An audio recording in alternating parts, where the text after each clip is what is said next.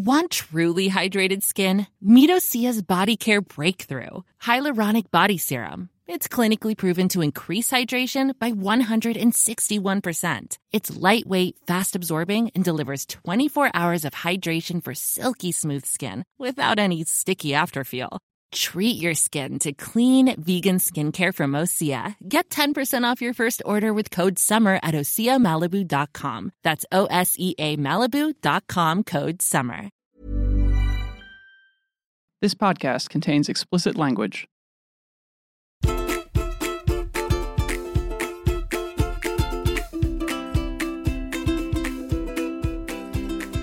So that happened. This week, the GOP released their budget proposals, and it's good news if you like massive cuts in discretionary spending and a bloated defense budget. We'll detail the broad strokes of a funding fantasia that probably won't pass and will likely lead to some new apocalyptic showdown. Meanwhile, Illinois Congressman Aaron Schock is resigning his seat after the public disclosure of his Downton Abbey-themed office inspired reporters to investigate the numerous ways Schock was spending taxpayer money. But is this the best we can do when it comes to fighting government corruption?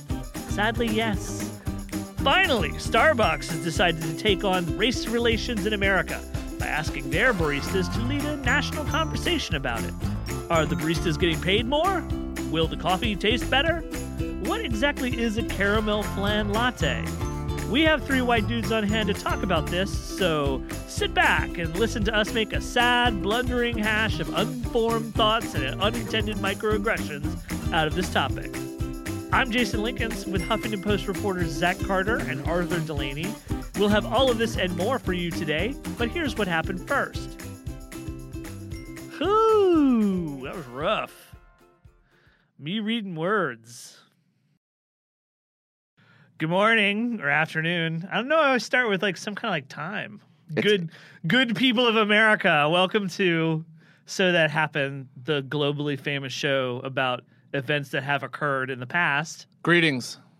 We're happy to see you. I'm Jason Linkins, and I'm joined by Arthur Delaney. Right, senior politics reporter from the Huffington Post, and also Zach Carter, senior economic reporter from the Huffington Post. You guys have great like job titles. Well, you can get a title upgrade in lieu of a raise, so I opted for that. Me too. Not. But there was a time when you worked for Huffington Post where you wanted to have something like staff reporter in your name because people would always think that you were an unpaid blogger.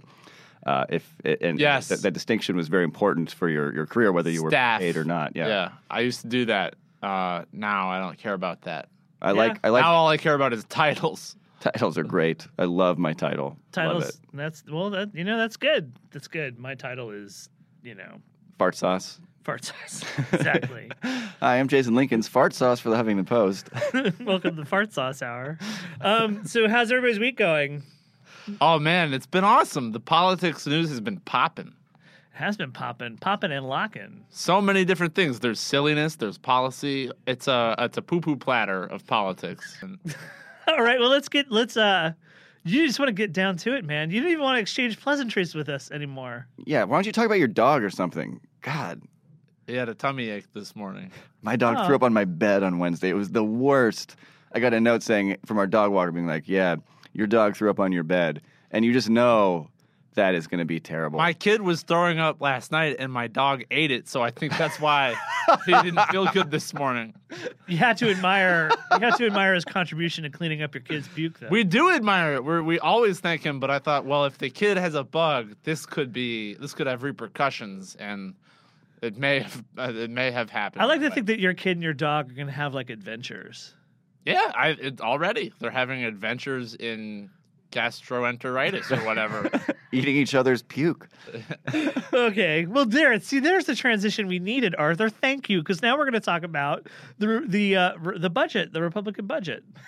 Yeah. Which is like gastroenteritis. It's like a pile of puke. Right. You need a suppository to fix that shit. Saline drip. It actually, get your game tight again. They came out with, as conservative a budget as seemed possible for them to just conceive out of thin air, which is how they did it. It's not designed to actually become law or, be approved by the Senate or by the president. And they had a hiccup. The House Budget Committee couldn't even get it out on time Why couldn't they get it out on time? Because they're having it turns out that laundry day. The extra money they put in there to appease defense hawks wasn't doing its appeasement job.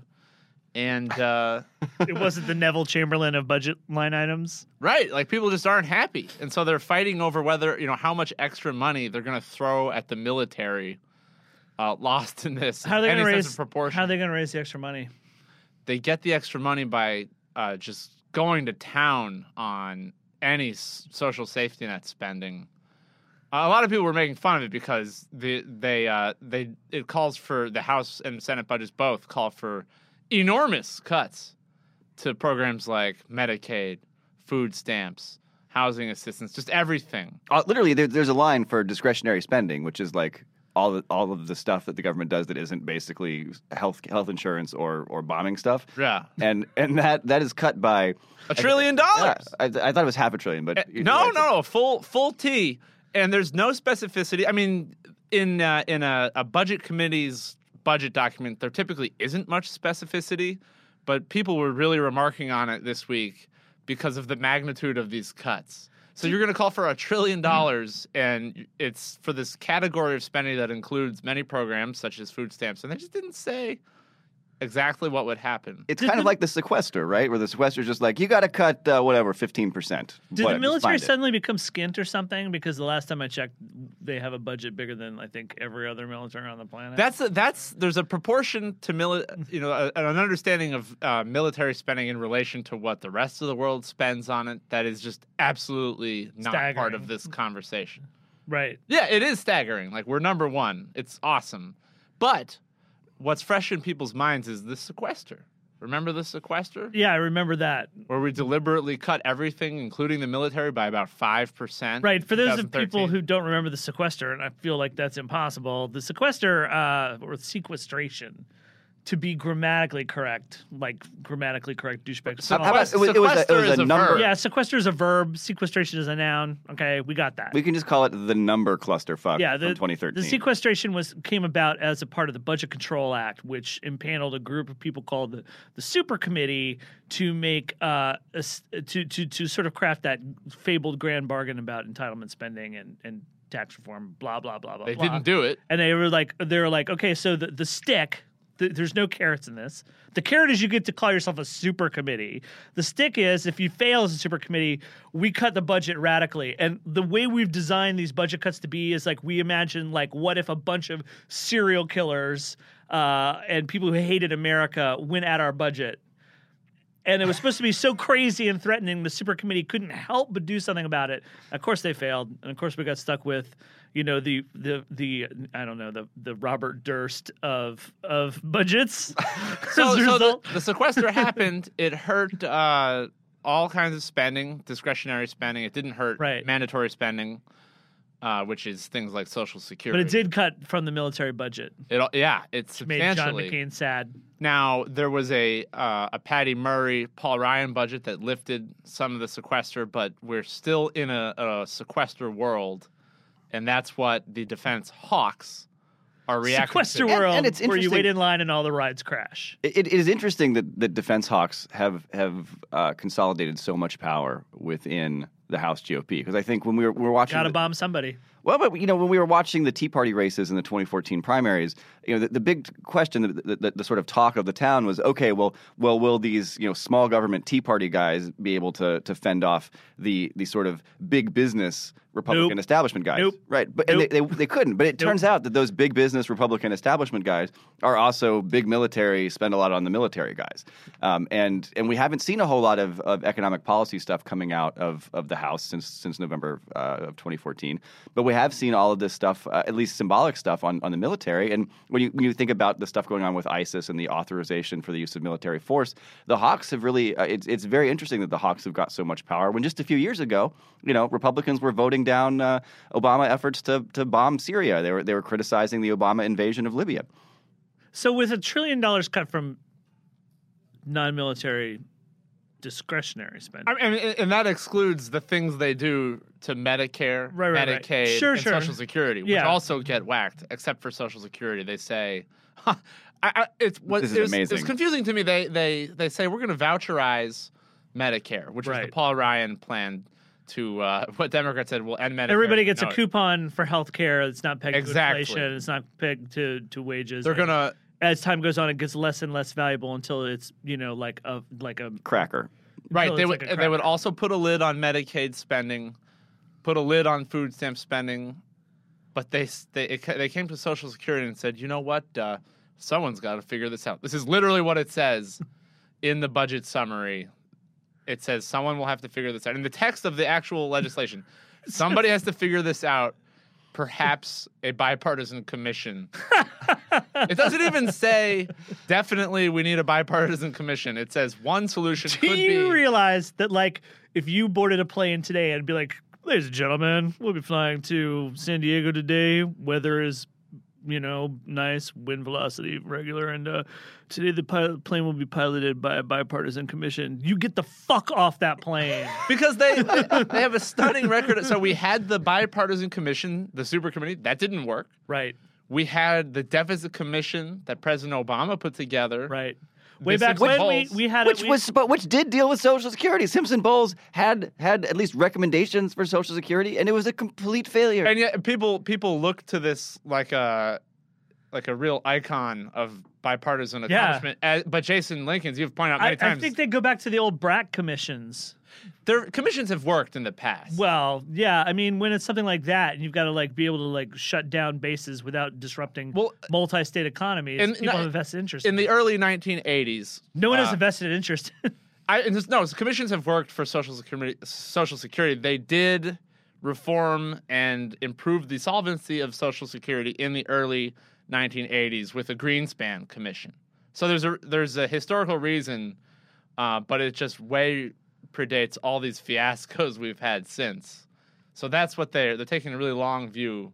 But it's just weird that they have to punt when they're willing to go at Medicare. I don't fully understand the politics of that. But probably anyway. Well, I think the reason they're punting on Social Security, even though they're willing to go at Medicare, is that they've figured they already have to deal with the fallout from the Ryan budget from a few years ago. That sort of horse has left the barn. Oh, they're knee deep in Medicare, so we'll just stay here. Yeah, we're just in this mess already. Let's just keep trucking. With $1 trillion cut from non-military spending, I have to ask, does the Republican Party fancy ever wanting to create a domestic policy program of any kind? No, now it's Because they no longer have the money to this do anything. $1 trillion figure we're only using to refer to a specific slice of non-military spending. The overall figure is $5 trillion. And it's a joke. I mean, the accounting on this is a total joke.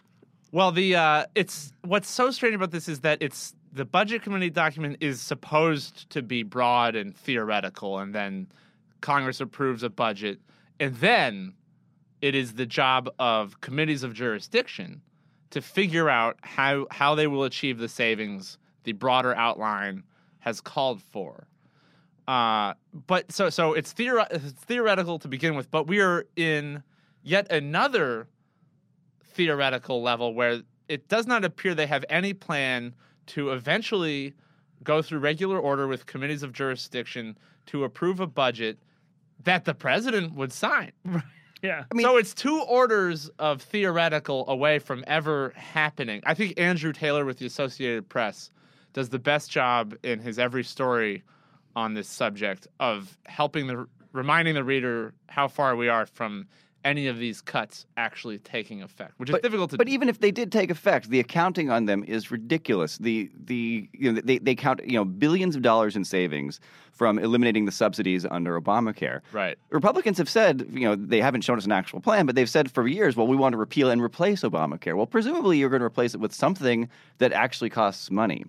And there's no figure for what their mythical as yet sort of developed plan to replace it with will cost. It's like 3 orders of abstraction away from reality when you actually think about the fact that they're going to have to actually govern if this type of thing were ever implemented. So we're so far in Plato's cave that it's not even the shadow on the wall. We're looking at a reflection of the shadow on a different wall. We're We're looking like at- 2 chambers deep. But anyway, so they say they eventually get something. That it's possible because we will need a government funding this fall. Cromnibus returns. Something, it could be another can kicking, or Cromnibus 2. yeah, we're going to need a Cromnibus, or we're going to have a government shutdown. And some people, for instance, Ben White at Politico, say the way this is going portends very badly for the debt ceiling, which is going to happen around the same time Yeah. as the government shutdown. Got to mint that coin. Got to mint that $1 trillion coin.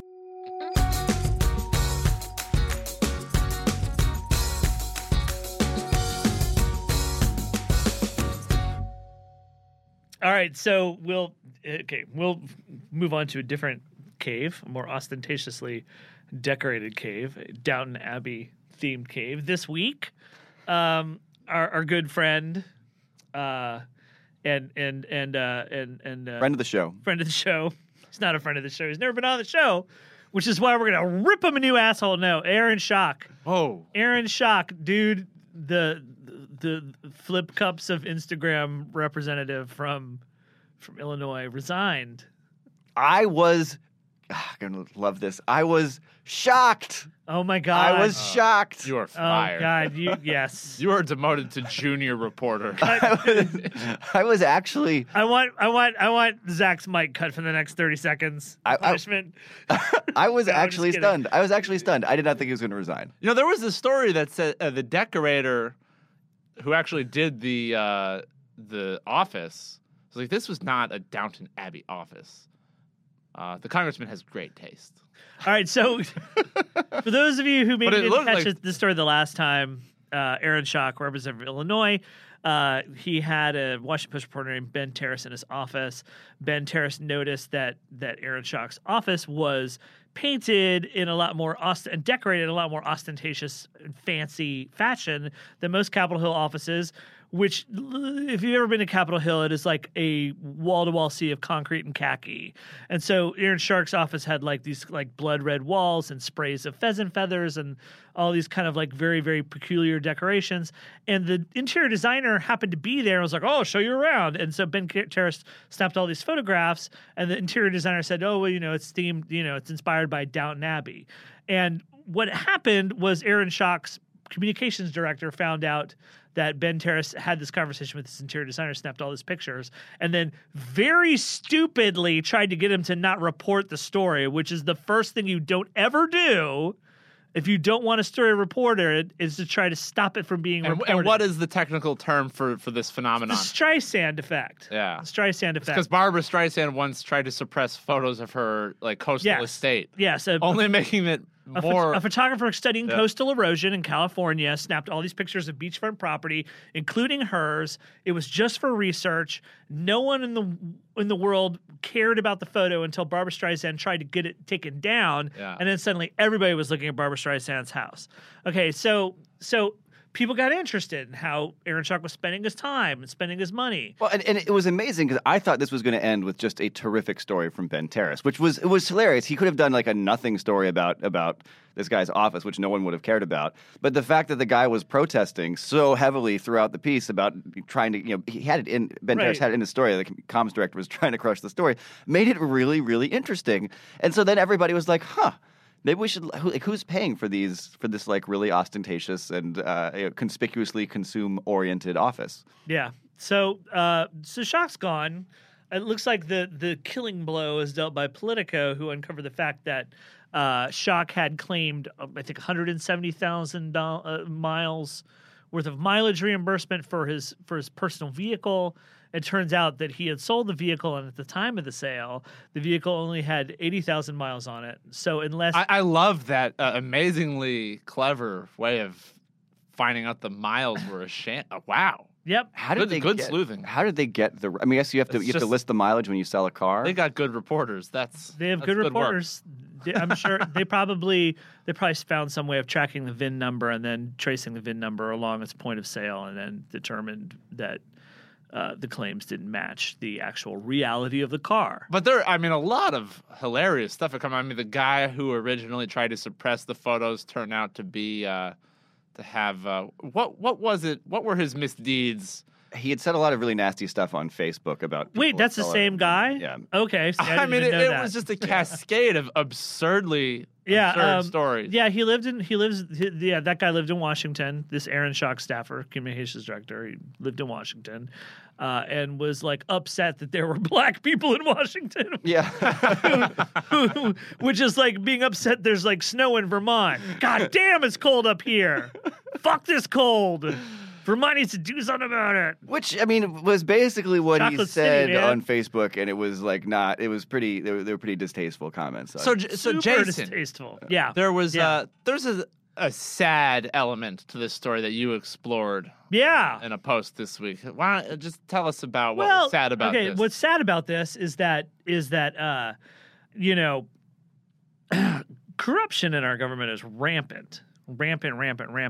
And what's sick and sad about the way our government works now is that there's been a series of Supreme Court rulings that have sort of substantially underpinned this new campaign finance regime that's like really super corrupt, dark, and secret.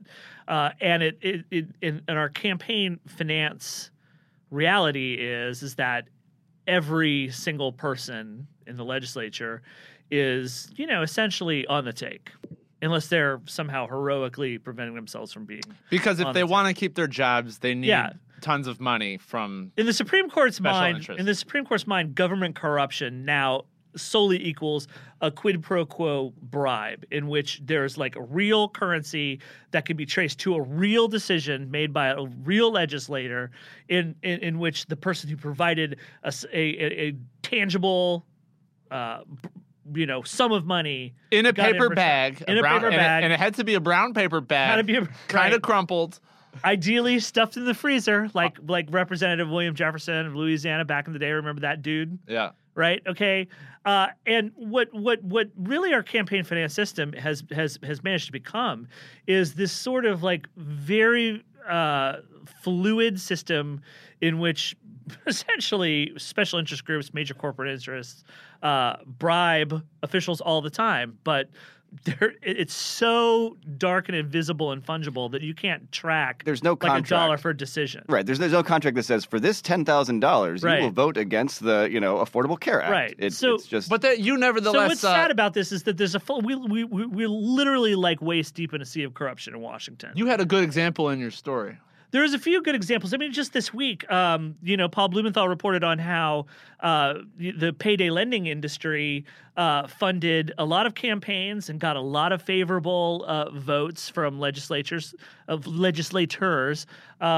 through dark money donations to people's campaign platforms. There's an example. There's a bill called the Frank Lautenberg Chemical Safety Bill. That's making its way through Congress, in which it was revealed that one of the co-chairs of the bill, Udall from New Mexico, shared the bill with one of the polluter lobbies, the American Chemistry Society.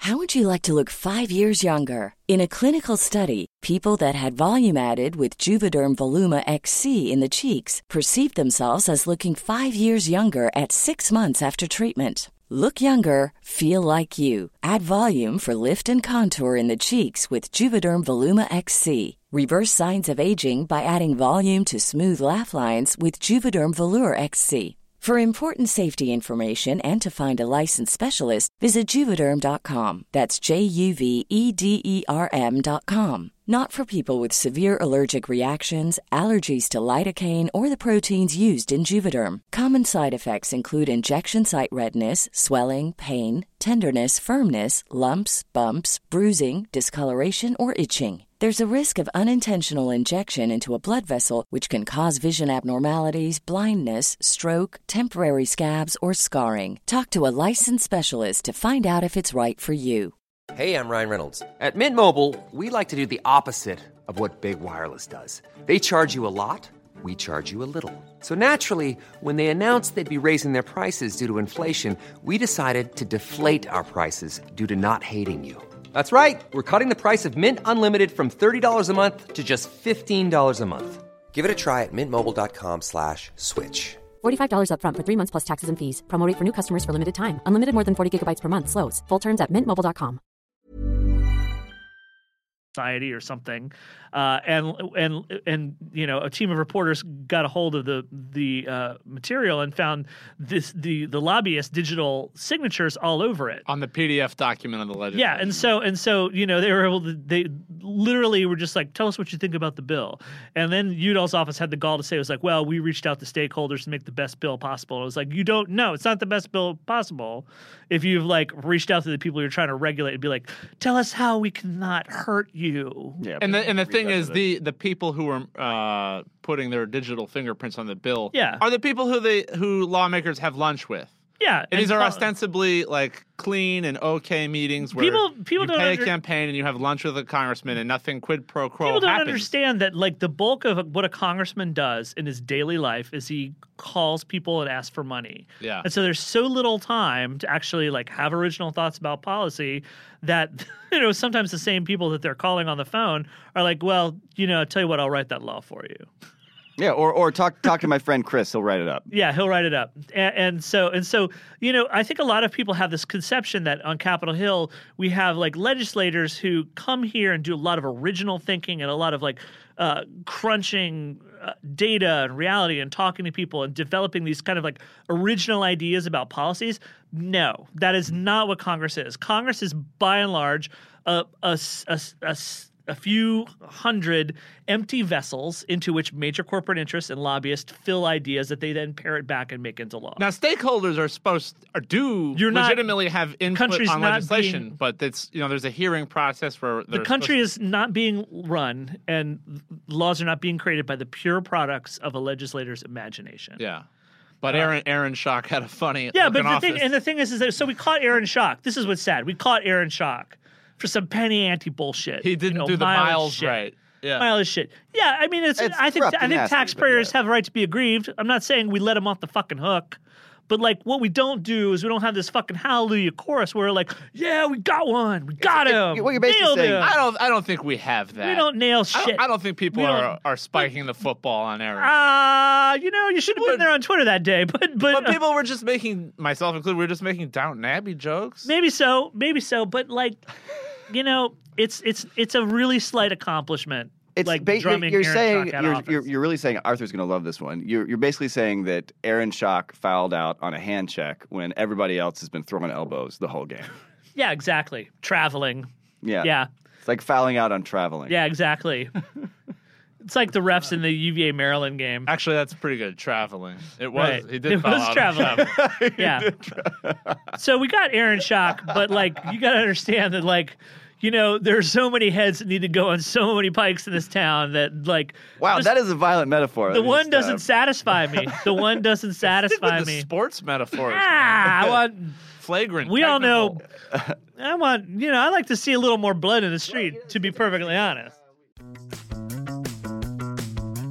Hey there, listener of this podcast. I've got a quick little thing I'd love to chat with you about. Are you a regular So That Happened listener? Well, let us know. Send me an electronic communication with your electronic communicating devices at sothathappened@huffingtonpost.com. Tell us what you think of the show, what we're messing up, and who you'd like to hear more from or more about. Okay, back to the program.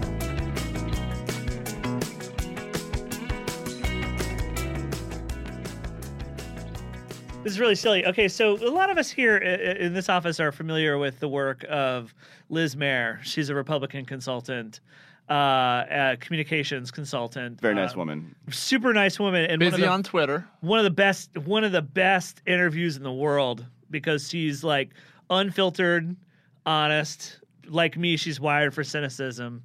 She's great. So she was briefly hired by Scott Walker's campaign to I don't want to inflate her title because she was like, don't inflate my title, but she was essentially hired to do contract work in digital social media for Scott Walker. She was the international president of all things Scott Walker. Right. That's a bit of a job inflation. Sorry. All right. I'm a senior political economy reporter. So what ended up happening were two things. One is she tweeted some frankly honest things about the Iowa GOP and what a bunch of gang of fuck-ups they were. And how they drag the party rightward by virtue of their first in the nation primary caucus. Yeah. The most coddled goddamn state in the union. So because it's the first contest in a primary, all the Republicans pander to Iowa as hard as they can. It's just like not a representative state at all. Everyone panders to Iowa except for Liz Mayer and me. We're like, Iowa, you're not that great. Sorry. You're okay. It's kind of nice in Iowa. Whatever. It's Slipknot. really kind of pretty. Whatever. Corn. Whatever. So, okay. Omaha's right across the river. I mean, So Democratic Oppo people fed like some of these like kind of like frank tweets about the Iowa GOP to the Des Moines Register. Simultaneously, those freak jobs at Breitbart started attacking Liz Mayer for her non-orthodox views on any number of issues. Liz is not a nativist crank on immigration. She's pro-gay marriage. I believe she is in some ways more pro-abortion or pro-choice than other Republicans. So she shows human compassion on it. Right. Breitbart is a real weird website. And they really tore after her. They even put up an article insinuating there's something dark about the fact that she's a dual citizen with the United States and the UK. And she was asked by this reporter, Matt Boyle, who my friend Megan Carpentier refers to as Derek. So I'm going to insist that for the rest of the podcast, if we're going to talk about Matt Boyle, we call him Derek. Wait, why? It's a long story, and it's better told by Megan Carpentier. So email Megan Carpentier and be like, "Why do you call Matt Boyle Derek?" It's a great story. Okay, listeners, do that. Okay, so Derek wrote a thing that he literally asked her, "Is American citizenship not good enough?" And it was like, she is an American citizen. Like it is. To the extent that American citizenship is good, she's an American citizen. You know who else had dual citizenship? Samantha Lockman, HuffPost reporter Sam Lockman. I was going to say Winston Churchill. Oh, I didn't know that about Winston Churchill. We made him an honorary citizen. Well, there you go. Also a giant fuck up in World War I. Yeah, well, really, he made up for that, Zach, didn't he? He really pulled a fucking rabbit out of the hat with World War II. It is amazing. He did, man. His blunders in the Dardanelles Strait really stayed with you. Yeah. A lot of people died in Gallipoli. A lot. A lot. Well, anyway, I think saving the free world more than makes up for it. So what's crazy is that Liz... I'm tempted to agree. What's crazy is that Liz was now been forced out by Scott Walker. Scott Walker accepted her resignation. It's just crazy, right? So people... Wait, Breitbart actually succeeded in forcing Liz Mayer out because... No. The Iowa Republican Party demanded her resignation, and it wasn't because of the Breitbart stuff. Though that fed the fire. Stuff. It was because of the mean tweets about Iowa. And so a lot of people ran with that and said it was the third in a string of examples of Scott Walker pandering to Iowa. The most notable prior one was he switched his position on ethanol subsidies, which are a conservative boogeyman because they inflate the price of gasoline and it's green tech oriented and they don't help and they are so politically powerful because they disproportionately benefit farmers in Iowa. So people like Tim Carney were saying Scott Walker, sure, he can stand up to unions and people who are already his political enemy, but when it comes to special interests and people on, quote, our side, he's just going to roll over and do what they say. Yeah. So he was getting beat up hard over this Liz Mayer thing. I think people said this proves that Scott Walker's a wimp. It's because outside of the Breitbart community, Liz Mayer actually has a lot of respect in the Republican. Yeah, it does partly reflect her popularity, but I a lot of people respect her in general. It fit a story that had been developing about Scott Walker that actually I think will be damaging to him potentially. Although, I mean, if Iowa's happy, I guess I should take that back. Can we also just say what a bunch of thin-skinned wimps the Iowa Republican Party are? Oh, easily. The most pandered to state in America, as if this whole country is a bunch of fairs where they make things out of butter. No.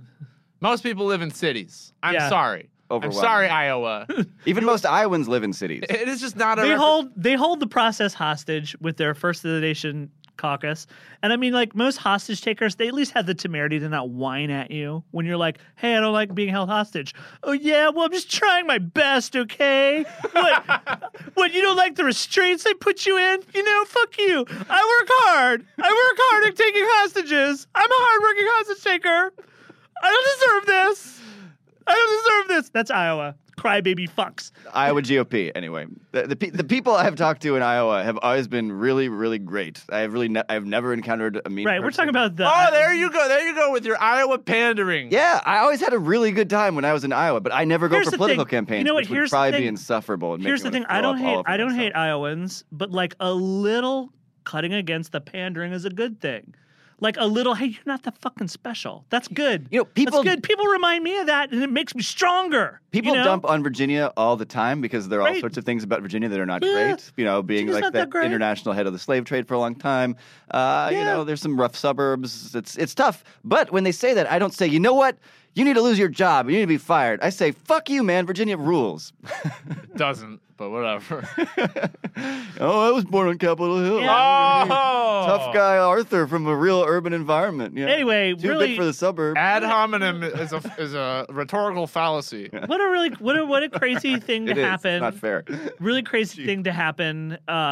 Liz Mayer, like me, big Arsenal fan, so you know, I wish her the best. There you go with your violent metaphors again. You love Arsenals. It's a soccer team. Yeah, well, the teams that I like are called the Cavaliers. You should not sock women. We just have The Cavaliers, named after the Tories. What are you talking? No, it's just they have sort of a flippant attitude about things. Okay, okay, sure, okay. They're kind of smug. One last thing. Very smug. One last thing I want to talk about is how Howard Schultz of Starbucks cured racism this week. Did you guys hear about this? This was so weird. So amazing. Weird. Like racism's over thanks to coffee.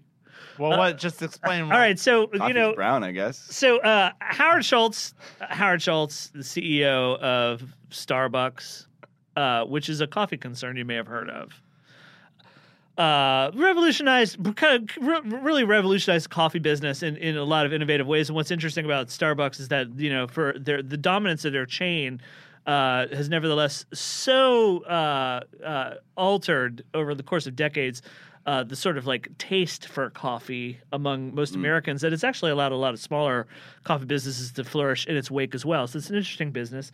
Pay their workers pretty well. Seems. Yeah. My sisters work at Starbucks. Treated decently. That's a point of contention. I think labor. Okay, yeah, we groups won't. have pilloried Starbucks They could- a little bit, haven't they? I don't know. Everybody I knew who worked for them, was always like, yeah, it's pretty. All right. We'll probably hear a lot of stories now because we brought it up. But okay, but the Schultz is not just good enough to be like, I guess, a coffee guy. Schultz feels the need to be a thought leader as well. And previous experiments of Howard Schultz thought leading was the come together thing, where he was just like, you know what, we'll solve the government shutdown by writing "come together" on coffee cups. And there's never been a government shutdown or even a moment of contention in Congress since. This time around, he was like, let's do something called Race Together, where we're going to put a sticker on your coffee cup that says Race Together. And then he was like, and feel free to have a conversation about racial issues in America with your barista. Which is like the fuck you say? He's trying, man. He's trying. But it's like literally like it's not just good enough to like just come and get my coffee. Like the baristas have to be responsible for maintaining a high level dialogue on race issues in the United States too. Like, I mean, it does who the seem fuck like signed up for that? It does seem like you're asking for there to be a lot of really, really tense conversations in the Starbucks, but in your business. But come on, he's trying. We do have problems with race relations, and I think they would get better if we talked about them more instead of just had like Fox and But MSNBC. at Starbucks with the barista, like you make the barista. He runs Starbucks. What is he about? He can't change the dialogue on cable TV. He runs Starbucks. That's where he can. He could Here just is your latte. Have you atoned for 3 centuries of slavery and racial discrimination encoded in the law? Right. No, but I'm in favor of reparations, which would take the weight off my mind. Thank you for my So, coffee. like, I'm sorry. So a bunch of reporters actually went around to a bunch of Starbucks to see if anyone would talk about race with them. The finest by far was the article written by Bijoli Shah for the Frisky, in which she went to 5 Starbucks in New York City and was not a coffee drinker. And she ordered like 5 coffee drinks and attempted to like have conversations about race with the baristas. And like in one example, they ran into some coffee roaster who was on the premises, who was able to parrot sort of like the corporate, like kind of like bland, like here's what it's all about. So some baristas really met this challenge. The one guy did. The one guy did with the flashcards he was given by corporate. And everybody else was like, I don't know. Do you want to really talk about race? And then she went back. To meet with her editor, and apparently she didn't realize it, but she was speaking so fast, having drank 5 cups of coffee, that everyone was like, "You need to calm down." Go read that story, Bijoli Shah at the Frisky. She's wonderful, very funny reporter, very funny writer. It's great that she doesn't drink. I'm always looking for other people who don't drink caffeine. Because I converted last year, and I'm a total proselytizer about it. I love it. Shut up. So you're a proselytizer about caffeine, but are you a proselytizer about race relations? Does coffee make you want to? I feel like if everybody drank less caffeine, they probably wouldn't get so worked up over, I feel like white people wouldn't be as sensitive about, the whole slavery thing. You watch like when I watched like The Five and stuff. I think The Five was talking about this issue on Fox, which is an amazing program because it just is like straight to the heart of the conservative white guy id. That show totally lives up to its name. There are 5 people. Their conversations are 5 out of 10. Yeah, I don't know. I feel really 5-y after I watch it. I'm like 5. But they're really touchy on race stuff. They're always really touchy, and it's always like a bunch of white people being like, no, you cannot ever say that white people ever did anything bad. And that's because they had too much coffee. Is that your point? Yeah. Yeah. I think so. I don't think that's why. So what are there businesses better suited than Starbucks to maybe like have a conversation about race? Maybe a like large media company could facilitate this conversation. It's interesting how hard it is to talk about race, though. Like even with friends and family who you're close with, it is a very, very difficult topic to broach. And you can't just like sort of start a conversation and start talking about race. It has to even when a conversation does get to the topic of race, that's when it becomes awkward. Nobody says, "Hey, so Dave, you're my black friend. What's it like you being black?" I mean, it seems a lot different than it is for me being white. And we would never say that. You'd never say that to Dave. It would make Dave feel uncomfortable. It would make you feel uncomfortable. Everybody would feel bad about that. Right. And yet the reason it makes people feel bad is because there are differences. There are socially constructed differences that make life different for people of color than for people who are not of color. And we do, it's like there are other areas of society where there are differences between people, but I feel like it's just not quite as difficult to talk about there being there being discrimination or whatever you. Are you sure you don't drink coffee? I feel like you are perfectly living up to the Race With Us challenge. You're doing a good job. Yeah. Race together. So by drinking, I'm not sure I follow. I just feel like you did a nice. You're doing a nice job. And so you're conceding my point that drinking coffee. Oh no, you're rejecting my point. I'm trying to figure out where. I don't know what I'm doing. To be honest with you, as a total waspy white guy, like I feel like what I need to do is not so much participate in a conversation as I need to like sit back and listen to other people, seek out other voices. Try to use Twitter to like find more diverse viewpoints than my own. Have more black friends. Yeah, and just like sort of like. Instead of like constantly trying to interject what I think about shit into a conversation, instead absorb, learn a little bit. Read two. There are two.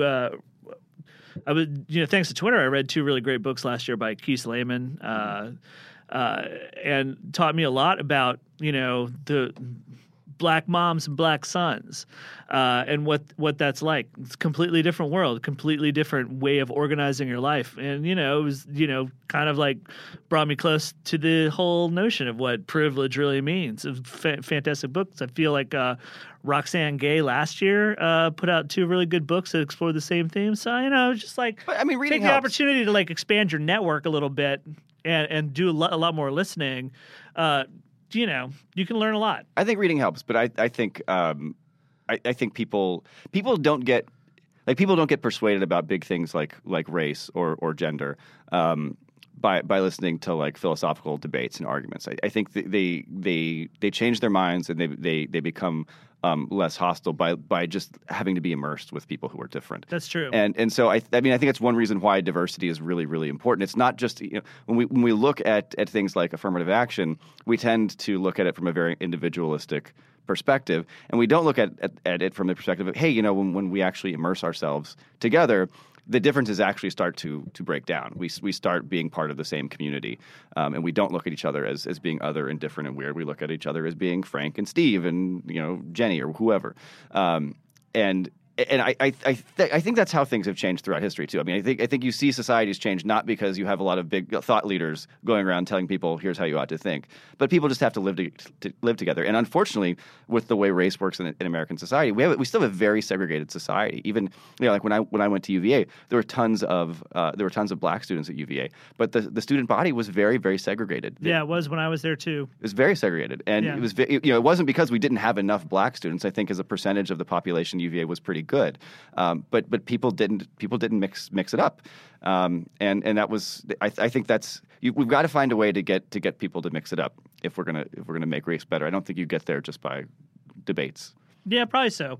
Well, there's our awkward conversation about race, you know, but you know, I think probably maybe Starbucks is onto something, because I think like probably what it takes is like 1,000,001 fumbling failed attempts to sort of like connect. Isn't it, I'm on Howard Schultz's team here on this super one. white people. I totally am siding with him. Trying that here. Yeah, like but come on, he's sure this is like a goofy attempt and it's sort of botched, but he's trying to do something, and now look, everybody's talking about race. So like, I mean, to some extent, it's kind of a success. You win, Howard. All right. Okay, Zach's going to back Howard Schultz on this. Now I feel bad, but not that bad. All right, thanks, guys. Good work. Yay. Yay.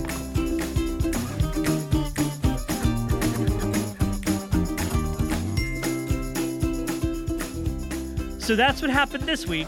This podcast was produced and edited by Brad Shannon with Ibrahim Balki, Christine Canetta, and Adriana Ucero.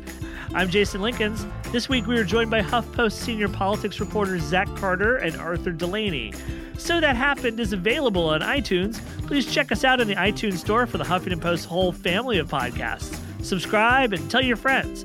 If there's something else you'd like to hear us talk about, please send an email to sothathappened@huffingtonpost.com. As always, thanks for listening. We miss you already. All righty.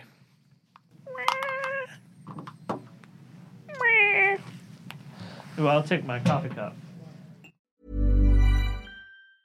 Even when we're on a budget, we still deserve nice things. Quince is a place to scoop up stunning high-end goods for 50 to 80% less than similar brands. They have buttery soft cashmere sweaters starting at $50, luxurious Italian leather bags, and so much more. Plus, Quince only works with factories that use safe, ethical, and responsible manufacturing. Get the high-end goods you'll love without the high price tag with Quince. Go to quince.com/style for free shipping and 365-day returns.